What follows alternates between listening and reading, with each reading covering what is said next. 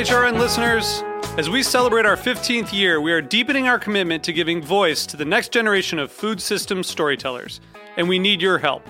Our internship and fellowship programs help activate new possibilities for underrepresented and underestimated young people through experiential journalism, audio engineering, and production training.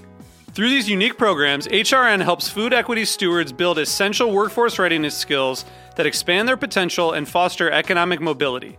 Please consider supporting these critical programs. And with a minimum donation, you can be entered to win a dinner for two at an amazing restaurant in one of 8 cities and tickets to a concert at a great venue in one of those cities. We have incredible partners across the country who have donated, as they also share our passion for helping to educate the next generation of food systems storytellers. Check out heritageradionetwork.org/15 to donate and enter to win today. That's heritageradionetwork.org/15 to donate and enter to win today. And make sure you donate before March 31st. Thank you.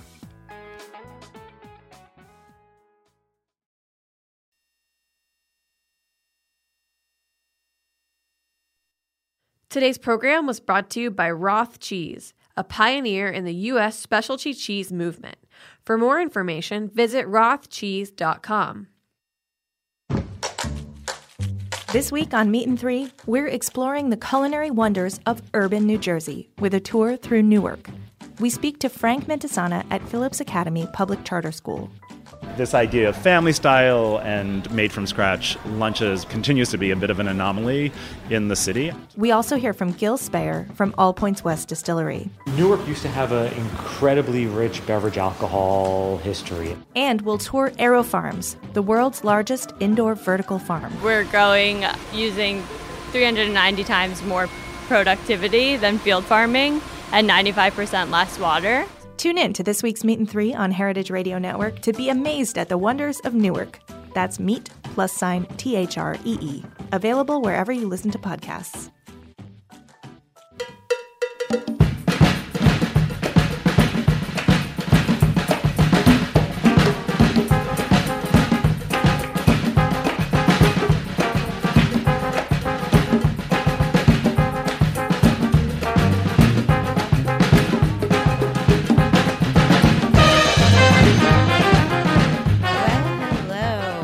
To All in the Industry on Heritage Radio Network.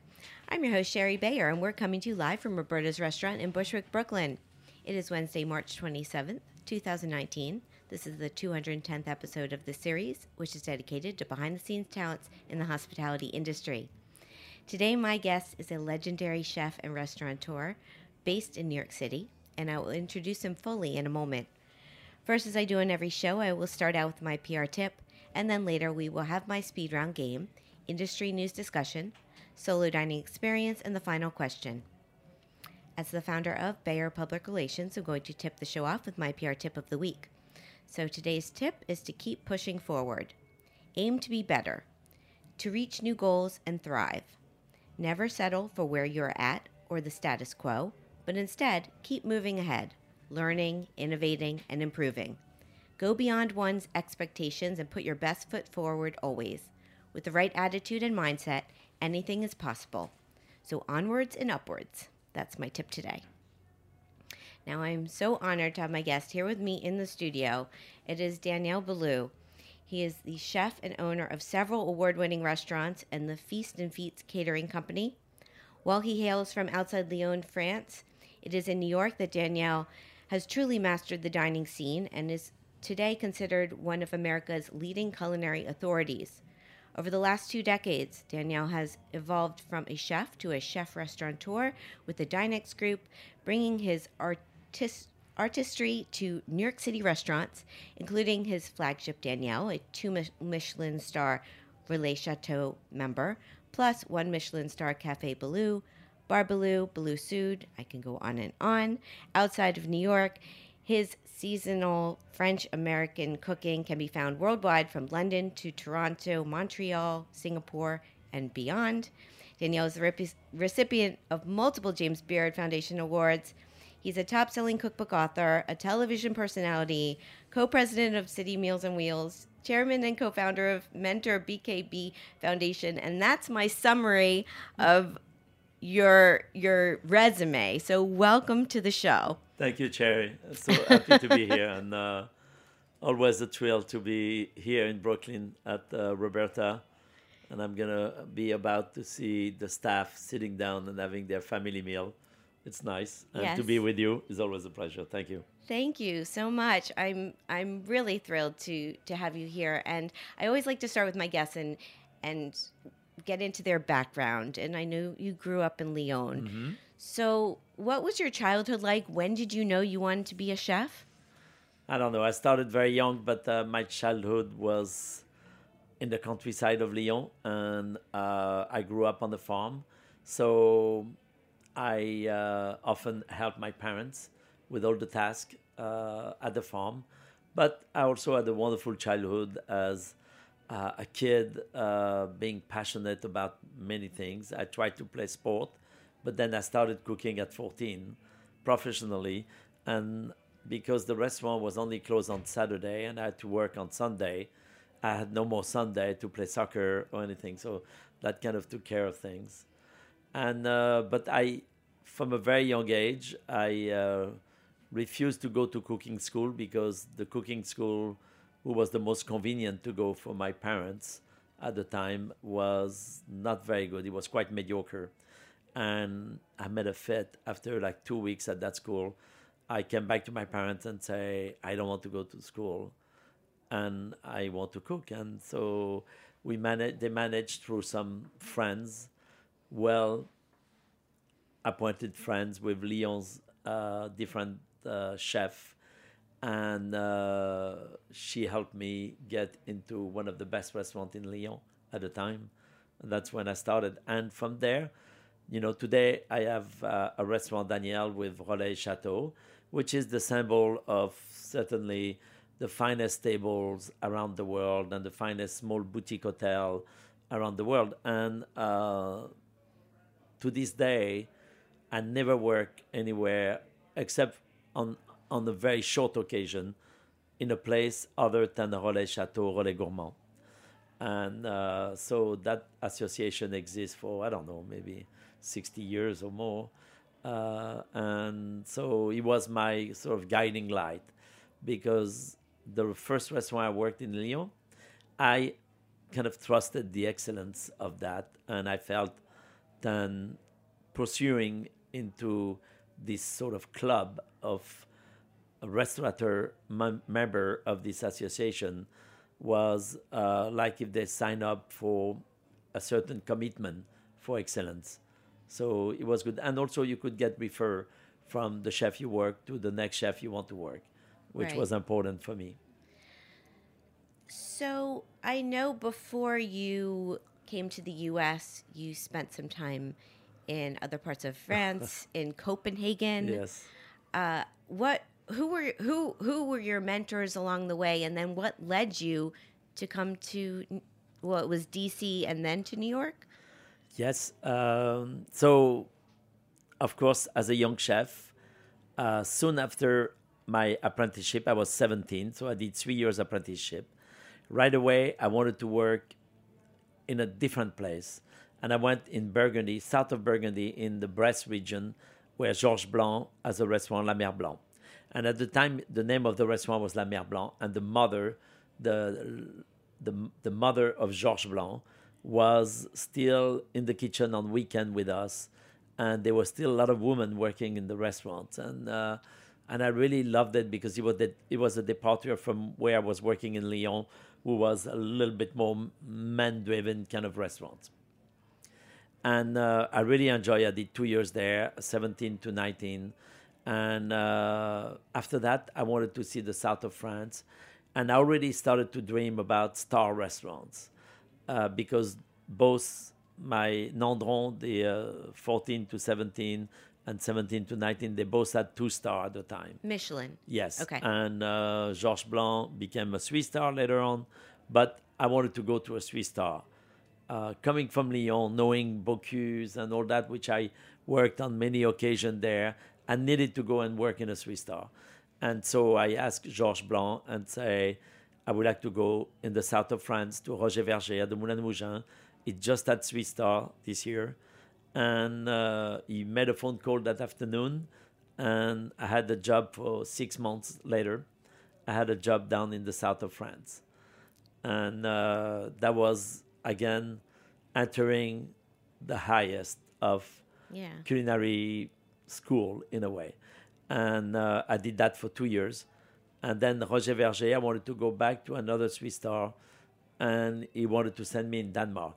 So I went to Copenhagen in the mid to late 70s. And at the time, it was not what we know of Denmark here in America today with the Scandinavian cuisine and all that. But it was very avant-garde. They were really, their own chef from Copenhagen were already coming out of the Nouvelle Cuisine from France study, and they had worked in some of the greatest restaurants like me, and they went back home and started to practice a cuisine who was maybe more close to French cuisine at the time, but also with a lot of ingredients from Denmark. And for me, it was a wonderful experience.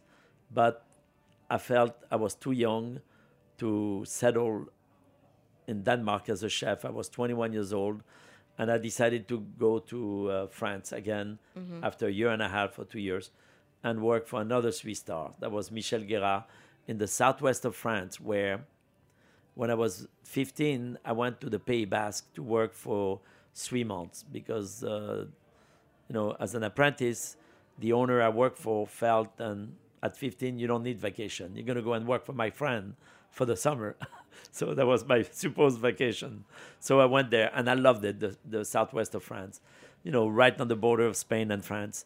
And so going back to the southwest, at Michel Guérard, a Swiss star, one of the most magnificent Swiss star. Again, it just had Swiss star a year before or two. So it was really the time to be there.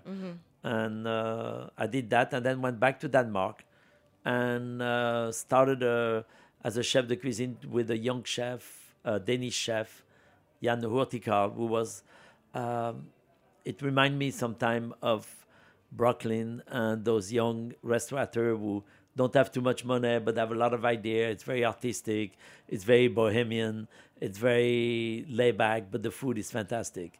And that was Copenhagen in 1979. Wow. I don't think René was born. Maybe. René was a young kid. He probably was a little kid. And René Redzepi was a young kid. So anyway, then a friend approached me and said, would you like to go to America? I have an offer to be the chef at the European Economic Community in Washington. And I can't go because I have kids. And he was a friend of mine. We used to work together. And I said, yes, why not? And I went to Brussels and did an interview with the new ambassador coming to Washington.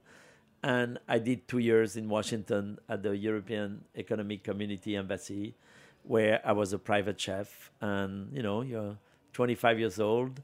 They give you a car, a nice little apartment, a very lousy salary, but at least it was worth it. And then from there you came to New York? Yes. Mm-hmm.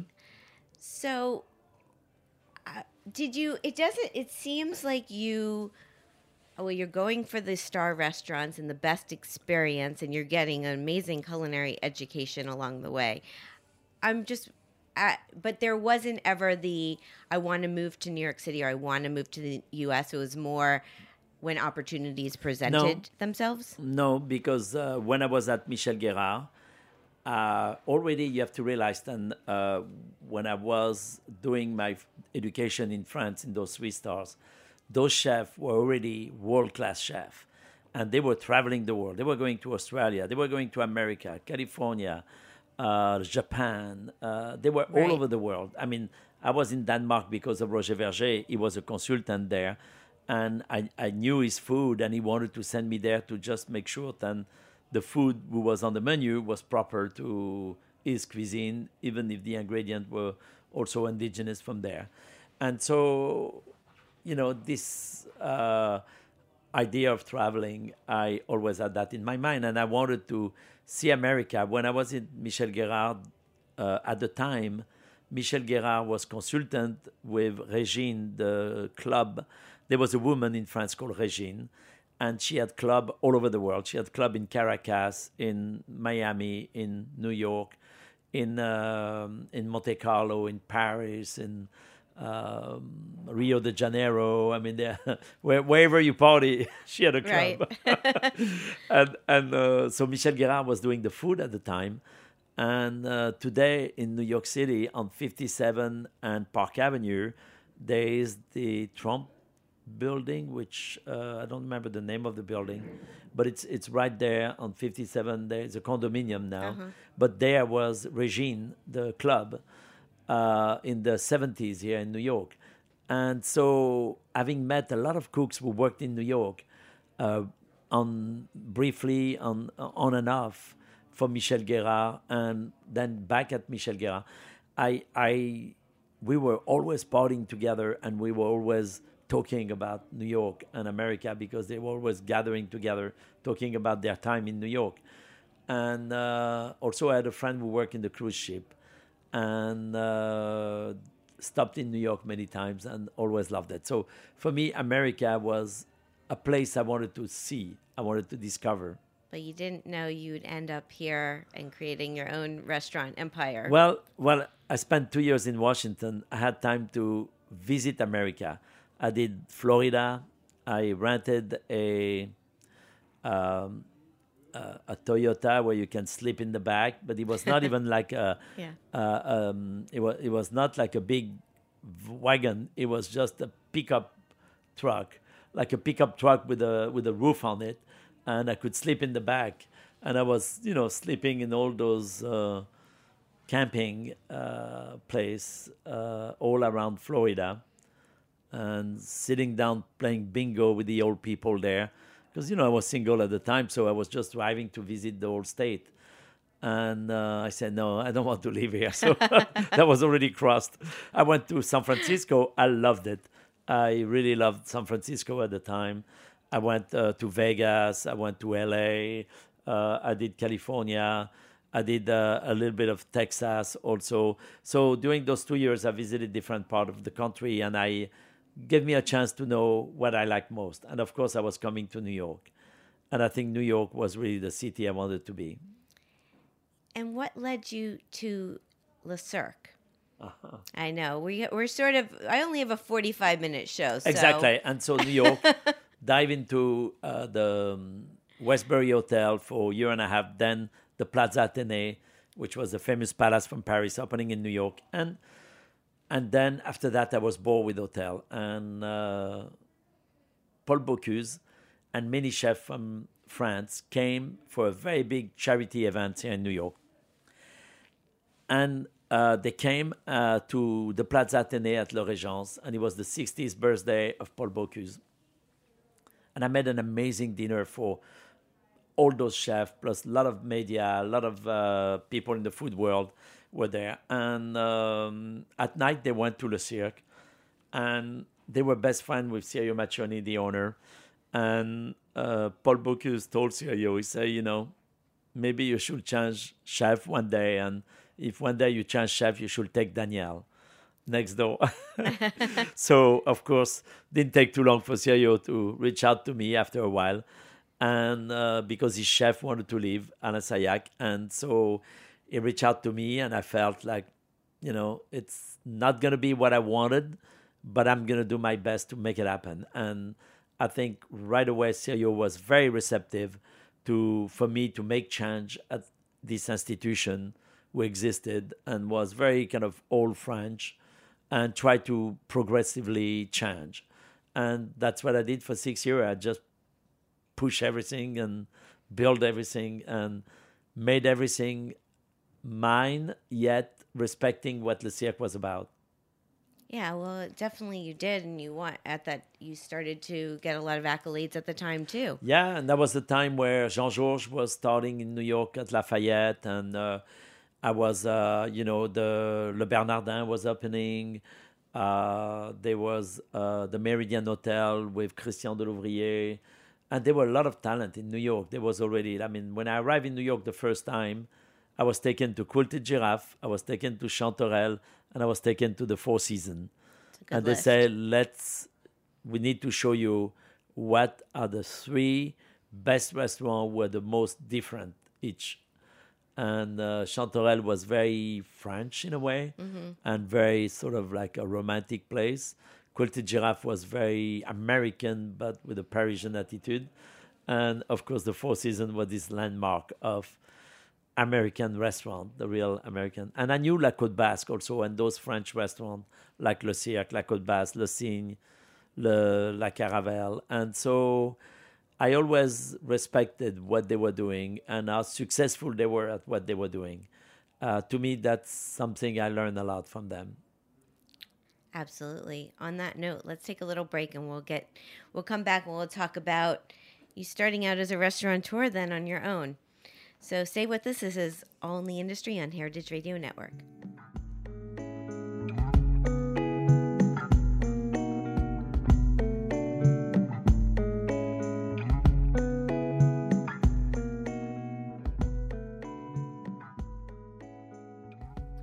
Today's program was brought to you by Roth Cheese, a pioneer in the U.S. specialty cheese movement.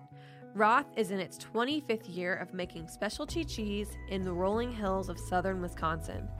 With strong Swiss heritage, Roth is best known for its award-winning Alpine-style cheeses under the name Grand Cru.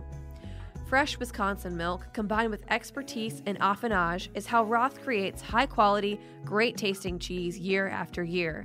In 2016, hard work paid off when out of over 2,000 contenders, Roth Grand Cru Surchoix was named world champion at the World Cheese Championship.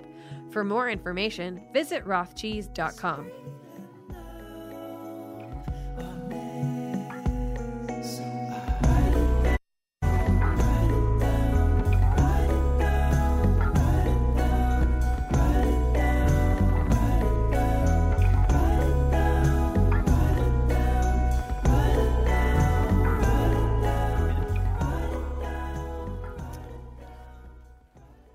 Welcome back to All in the Industry on Heritage Radio Network. I'm Sherry Bayer. My guest today is Danielle Boulud, legendary chef and restaurateur of the Dinex Group, including Danielle. So let's talk about this Danielle that you opened back in 1993. Yes. 25-year anniversary last year. Mm-hmm. It's amazing. It's a milestone for sure in the life of a restaurant in New York. And, you know, it's also a place who started the way I wanted to start. It was a very vibrant, very lively, very crazy restaurant, very busy, but with great food, and everything was, I mean, for me, opening my restaurant, it was all about the food had to be a priority, the service had to be a priority, the team spirit was a priority, creativity, spontaneity, but also really taking pleasure at staying French and doing some good classics sometime and being inspired by French cuisine. I think I always say, you know, if I had been with a Chinese descent or Japanese or Korean or South American, Mexican, of course I would have dig into my roots. And I think for me, the resources of my roots has always served me plenty and gave me plenty also for creativity. Danielle moved after 4.5 years. I had this opportunity to come back to where Le Cirque was, where I was there for 6 years.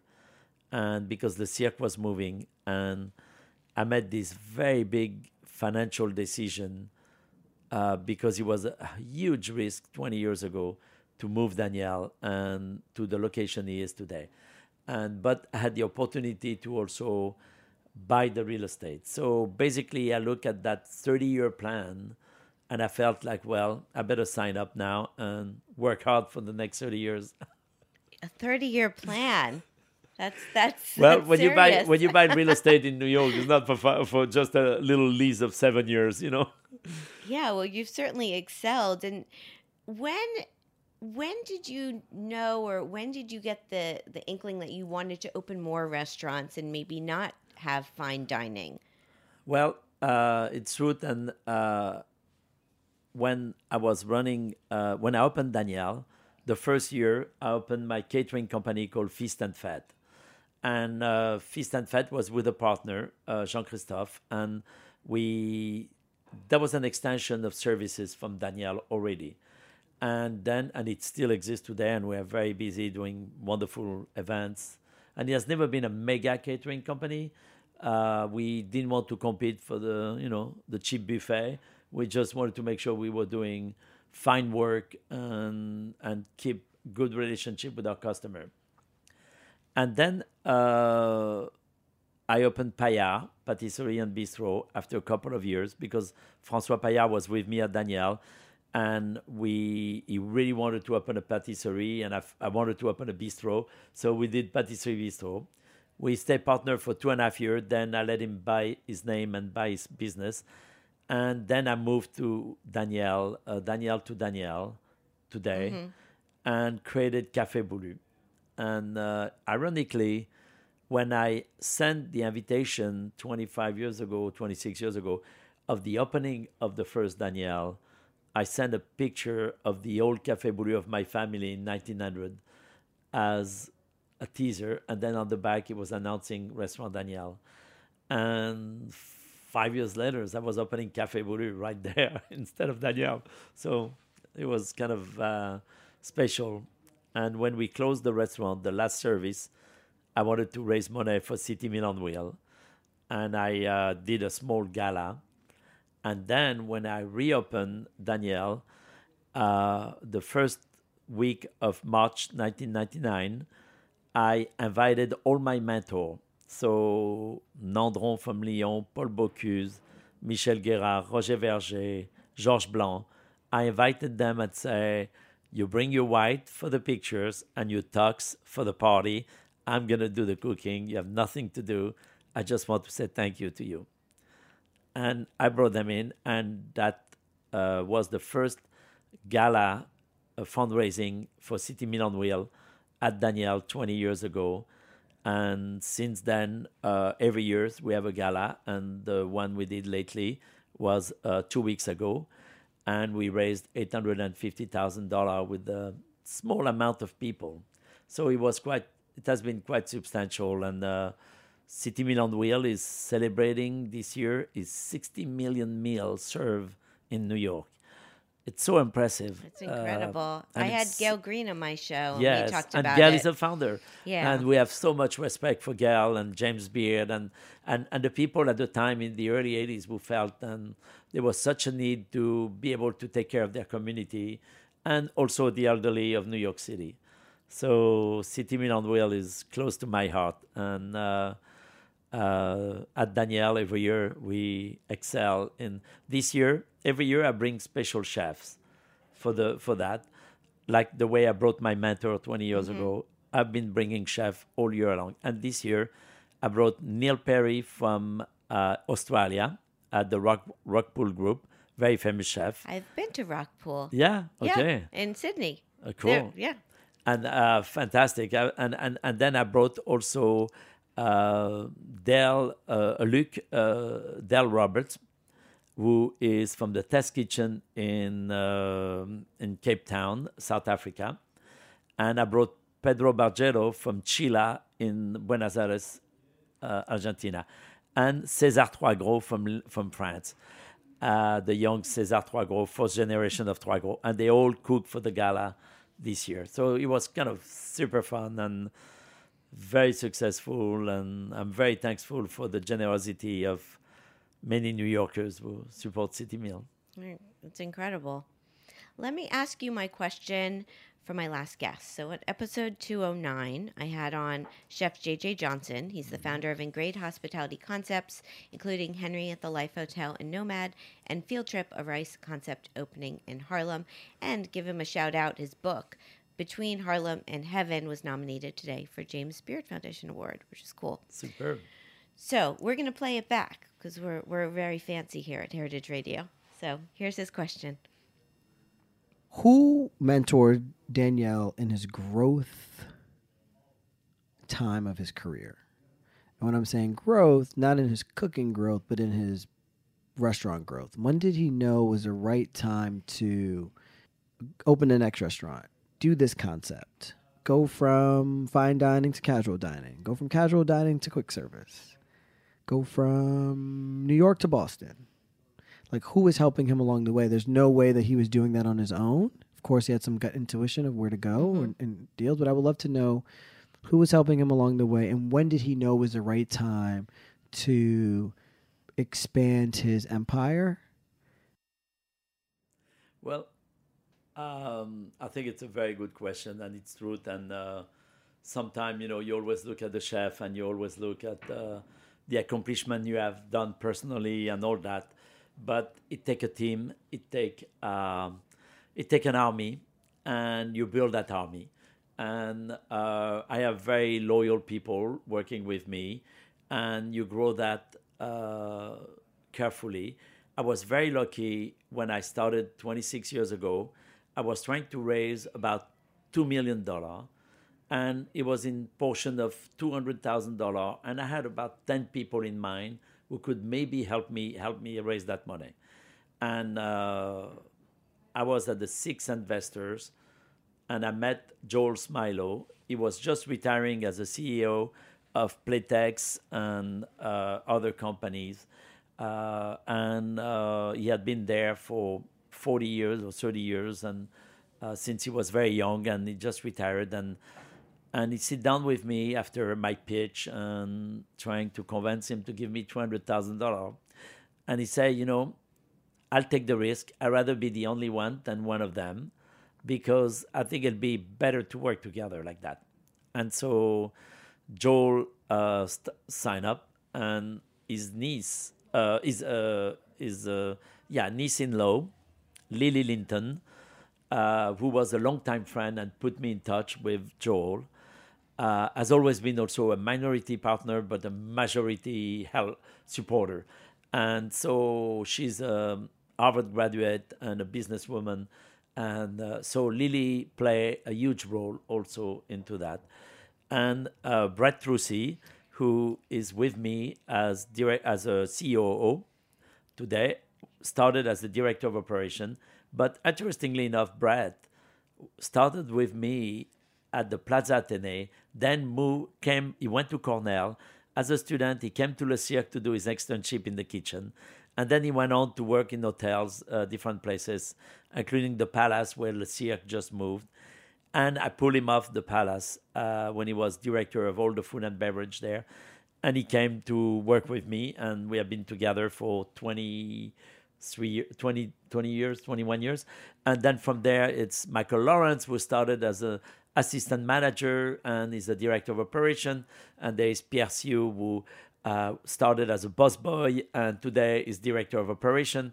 And so there's many, the chef, Jean-François, we have been 23 years together.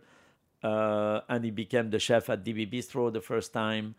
And the chef I choose, I opened Café Boulud, and I put Andrew Carmelini there as a chef. That was his first job as a chef. And I took the risk with him. It was recommended by Brett Trucy. And Andrew, within a year and a half, he won already Rising Star Chef by James Beard. Against all over America, young chef under 30, he made the top and win. Now, 6 years later, Andrew leave, and a new chef come in, Gavin Kaysen, and within a year and a half, he won Rising Star Chef in America, under 30, also best chef, young chef in America. And I think many opportunities like this have been given to the chef to be able to not only distinguish themselves, but for me, give them the power to be able to have the right stage for them to succeed. And I think that's this combination of talent. It don't matter who you are and what you do. When you create multi-business, you need people with you. And Does not mean they always stay forever, but does not mean that it's a bad thing to change.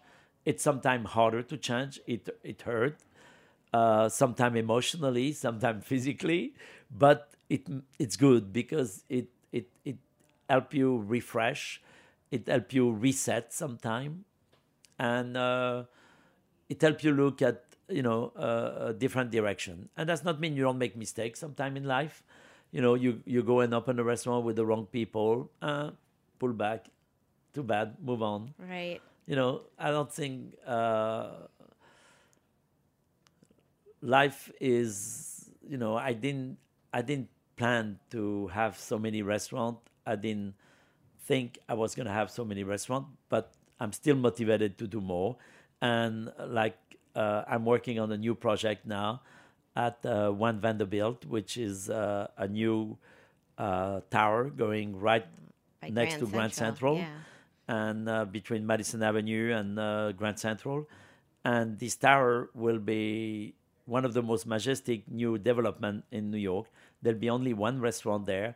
And it's of course, a commercial tower with maybe 8,000 people working above. So it's going to be a new project, very different from anything I've done so far.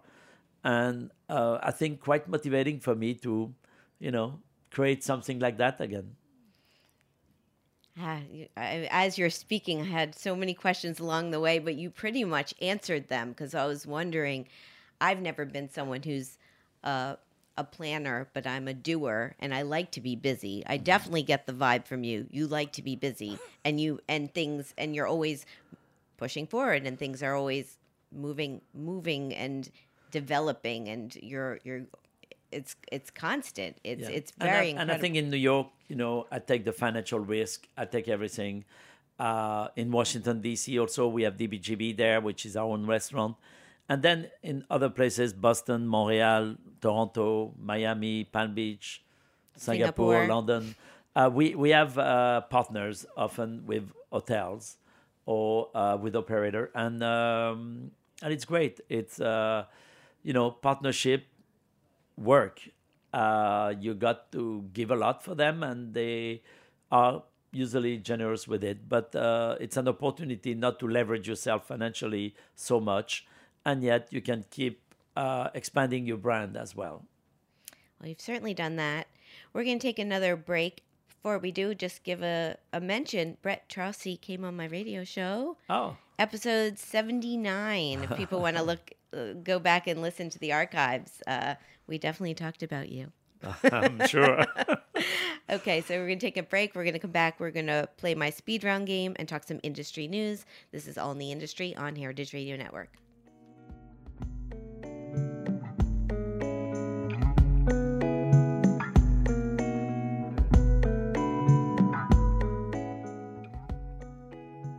Hey, like what you hear? Heritage Radio Network has plenty more. With fresh programming every week, we've got something for everyone. Trying to start your own food business? Concerned about where your food comes from? Looking for the best wine or beer to bring to a party? Find our shows on iTunes or Stitcher, or head to heritageradionetwork.org to listen live and subscribe to our newsletter.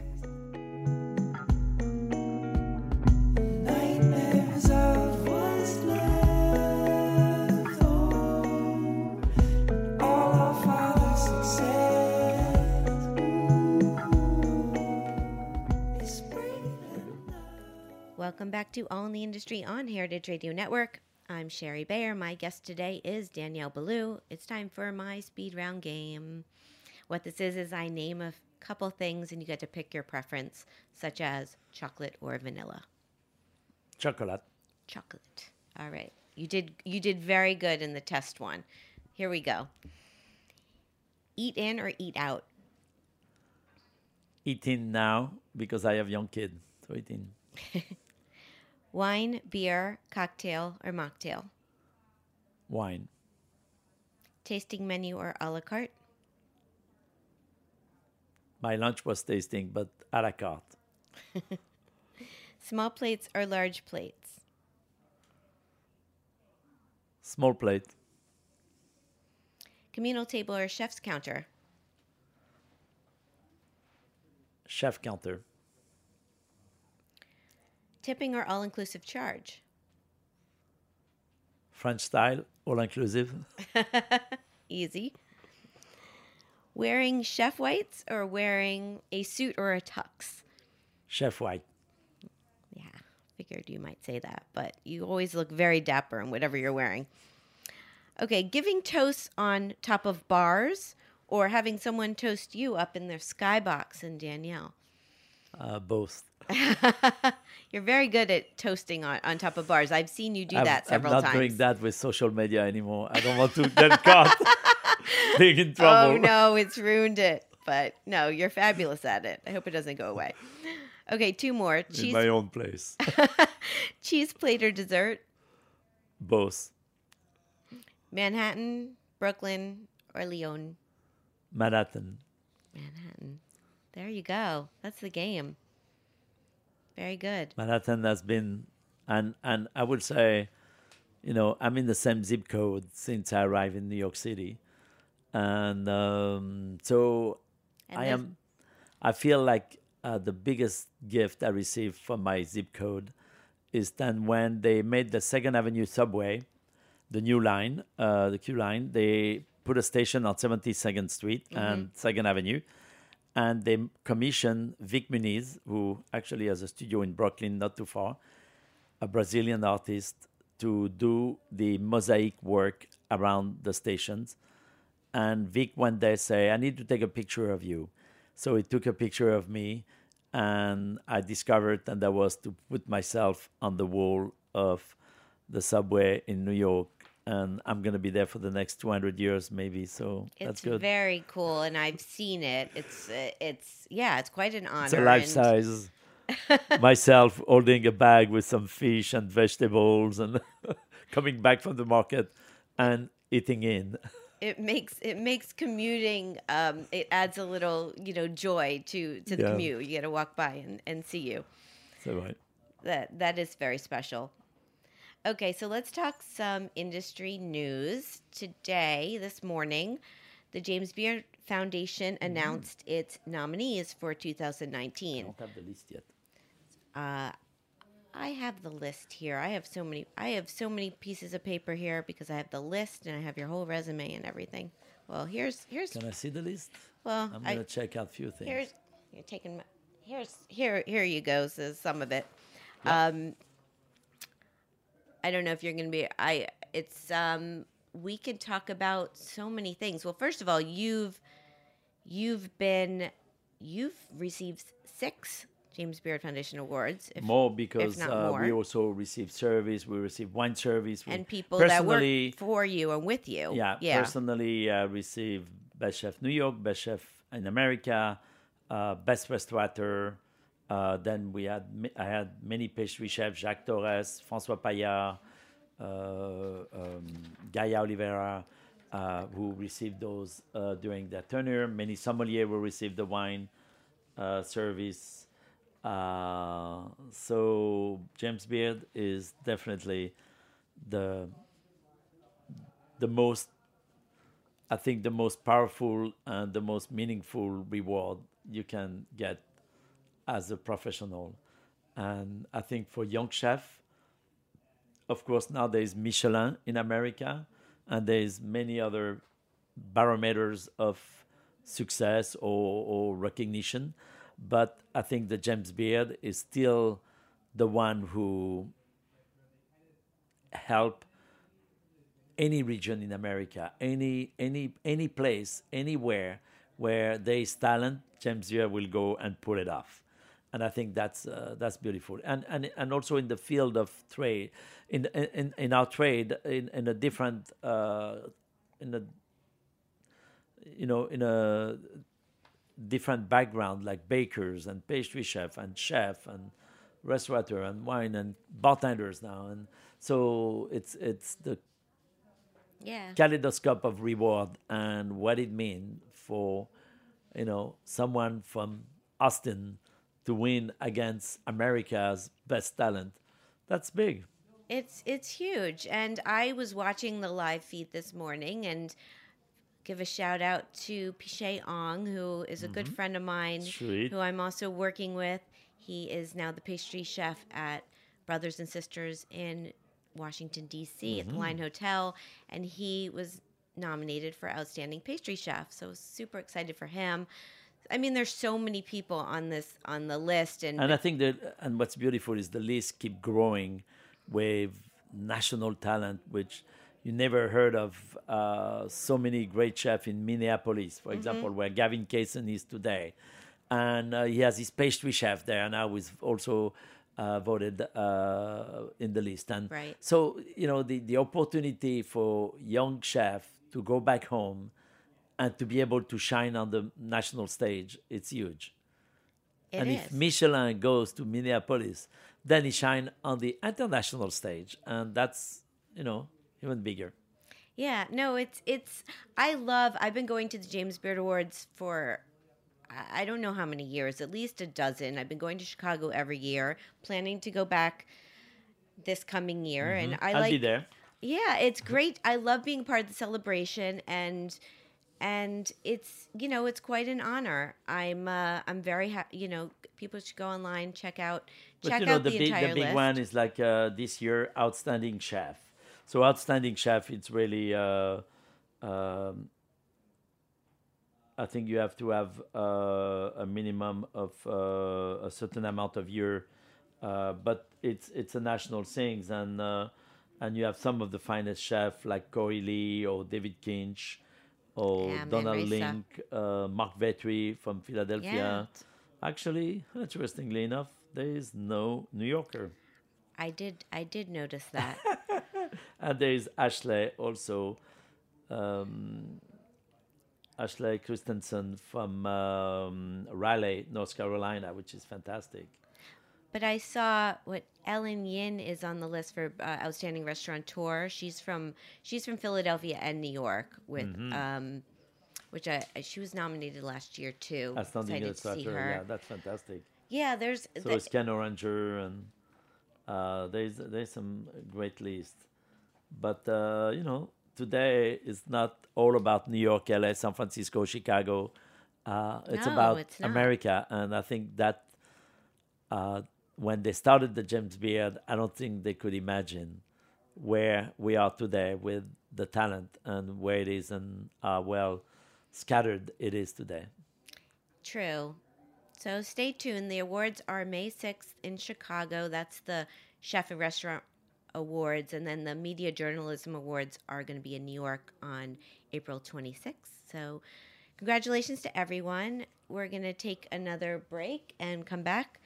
I'm going to do my speed round. I'm going to do my solo dining experience, and we'll have the final question. So stay with us. This is All in the Industry on Heritage Radio Network.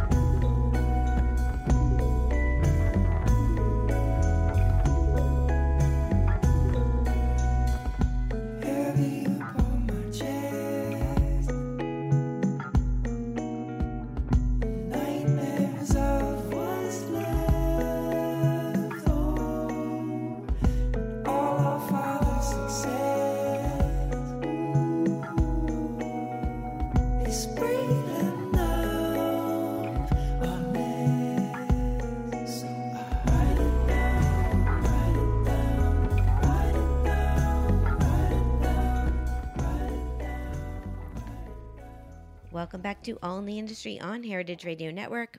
I'm your host, Sherry Bayer. It's time for my solo dining experience. So this week, it's at Chez l'Ami Jean, and you're going to have to pardon my pronunciation of French, but that is the restaurant, and here's the rundown. The location, 27 Rue Malard, 7th arrondissement, Paris, France. The concept, a lively Basque bistro. The chef and owner, Stéphane Jago. So why did I go? Because my guest today, Danielle, had recommended it to me, and I also heard of it from a few other industry friends, but really it was Danielle's recommendation. So my experience. I had a late reservation for one on a Saturday in November when I was in Paris. It was at 8:45. I arrived. My table was not ready yet. They were super apologetic and super cool. I mean, the server moved around really quickly to clear off the bar, so I had a place to sit, offered me some charcuterie and something to drink. I felt the fun, lovely energy as soon as I entered. I waited about 20 minutes for my table to be ready, and then my feast began. So what did I get? I had the charcuterie while I was waiting, as I mentioned. I also had the famous Parmesan soup with house-made bread and butter. I had sweetbreads with mashed potatoes and famous rice pudding with caramel sauce. So my take, wow. Rich and decadent soup filled with bits of deliciousness. It was really quite an amazing Parmesan soup. And the sweetbreads were perfectly cooked, really flavorful, balanced well with these silky, smooth, whipped potatoes. And then the finale was this bread pudding which is ginormous, and it just was sinful. So the ambiance, it's a lively, intimate bistro setting. You can see the kitchen in the back through the dining room. I'd say it's perfect for a fun and indulgent group night out. Interesting tidbit. It is the oldest Basque restaurant in Paris, having opened in 1931, and it has been helmed by Brittany-born Stéphane since 2002. Personal fun fact. So pre-dinner, this was the night I talked about it on my episode 198, how I had oysters at Huterie Regis, and that was my pre-dinner, and then I walked over to the restaurant for my late dinner. And I have to say, I looked at how much walking I did in Paris, and I was doing about 10 miles a day, so that is one way I exercise while I'm traveling. So the cost was $90. That's including everything and converted to US dollars. Would I go back? Yes, I would, and the website is l'amigine.fr. So there you go. What'd you think? We say la mijon in French. Yeah, I know. Almost wasn't going to talk about it because I was like, I'm butchering your No, language. it's very good. Absolutely. No, you did such a good portrait of what the place is about. And it's amazing. He's one of this generation of chefs who kind of launched the the bistronomy in Paris. And is a character, and sometimes he can get mad in the kitchen, and nobody should get scared. It's only the chef getting mad at himself sometimes. Yeah, well, I have to say, as someone who does dine solo a lot, this was one of my most fun solo dining experiences, just based on everyone that worked there and the energy. They were just, everyone it was fun. And the food was delicious. So it was an excellent recommendation. And it's the kind of place you can trust the chef, you can trust the service. The service is super cash but super pro, and the wine is inexpensive but well curated. I mean, and the food is so soulful. It's tasty. It is. So check it out if you're in Paris. Okay, so it's time for the final question. My next guest is Hunter Lewis. He is the editor-in-chief at Food and Wine magazine. And actually, we should mention this, how back, was it 1988? That you were the first recipient of Food and Wine. Yeah, somewhere there, 87, 88. Yeah, I was the first recipient of the 10 best chef, yeah. With Thomas Keller, and there's a few people. Yeah, absolutely. No, that was one of the accolades. Dean Faring from Texas, and... was Rick Bayless? Rick Bayless was there also, and I think Hubert Keller also from San Francisco, and it was a fun bunch. Yeah, so that's incredible. I always think that list just it marks or iconic. Exactly. Yeah, I think it really spots amazing chefs. The fact that you were the first year, very much, and it kind of like gave a new spin to and a meaning to this new generation. It was like setting us up as a group, versus it didn't exist before. Even if there was already Wolfgang and there was already a lot of chefs in America, Larry Forgion and all that, but then we were almost like not a generation, but couple of years behind, so a little younger, and it was amazing. Yeah, absolutely. So my next guest is Hunter Lewis, who's now the editor-in-chief at Food and Wine. So what would you like to ask Hunter? Well, I think the Food and Wine keep also evolving, growing into his readership, and what I like is, would they keep extending the publishing side, or do you think for him social media is much more important, and communication or the reach out to their consumer, is it better through either not only social media but media platform such as phone or computers, or versus print? That's one question, because I think we all want to keep the print alive and well, and we all try to find time to read prints. And for me, it's not the same. The aspiration I get reading in prints versus flipping on a phone. Too much information. You know what I mean? Yeah, absolutely. It's and so and also Food and Wine. They have always done Best New Chef, which is great. But would they do, like James Beard, more recognition for other things than chef, such as, Best New Pastry Chef, Best New Bakers, Best New other categories, and I think many great chefs in America never made it to the Best New Chef, but does not mean that they weren't either qualified, or maybe they weren't so obvious, right? But still doing fantastic things. I mean, today I was at the restaurant Gabriel, and I think he did the Best New Chef. I don't remember the year, but I think they won something last year. Yeah, also. Yeah. Gabriel Quarter, that was fantastic. And but Food and Wine, I'm not a home consumer. I'm not a house cook, so I don't always look at it the same purpose than maybe someone who cook at home and eagerly I wait for the magazine to come to see what they could be inspired by. But it has always been very stimulating to see how well they keep up with actual evolution in food. And True. Mm-hmm. So I have one more question before we end the show. Do you ever get tired? You seem to have like an abundant amount of endless energy. Yeah, but at the end of the day, I'm trying to learn to quit work, and that's the hardest part. Yeah, good luck with that. I get tired sometime, especially traveling sometime with jet lag. That's very difficult. Yeah. Like this morning, I just came back from Europe. I went to see my parents last weekend, so I came back 3 days ago. And this morning, I went to bed late, but this morning I was up at 6:15.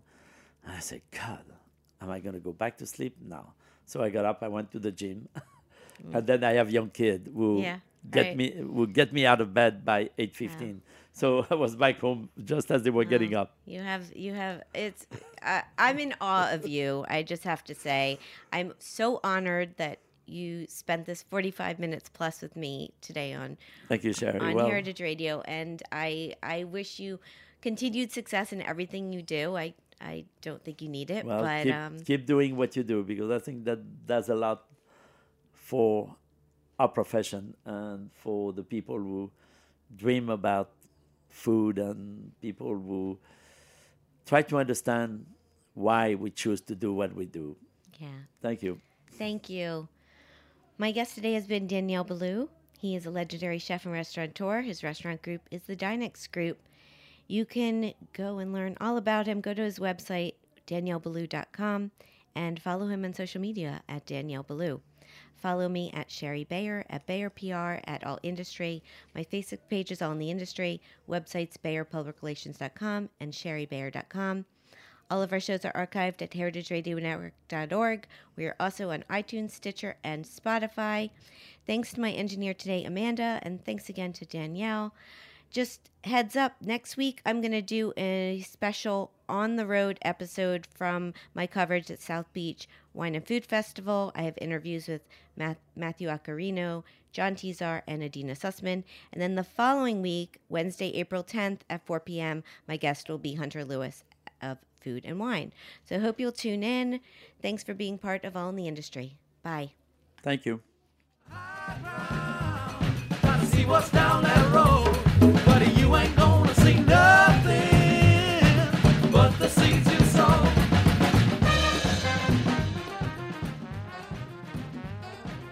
Thanks for listening to Heritage Radio Network, food radio supported by you. For our freshest content and to hear about exclusive events, subscribe to our newsletter. Enter your email at the bottom of our website, heritageradionetwork.org. Connect with us on Facebook, Instagram, and Twitter at heritage_radio. Heritage Radio Network is a nonprofit organization driving conversations to make the world a better, fairer, more delicious place. And we couldn't do it without support from listeners like you. Want to be a part of the food world's most innovative community? Rate the shows you like, tell your friends, and please join our community by becoming a member. Just click on the beating heart at the top right of our homepage. Thanks for listening.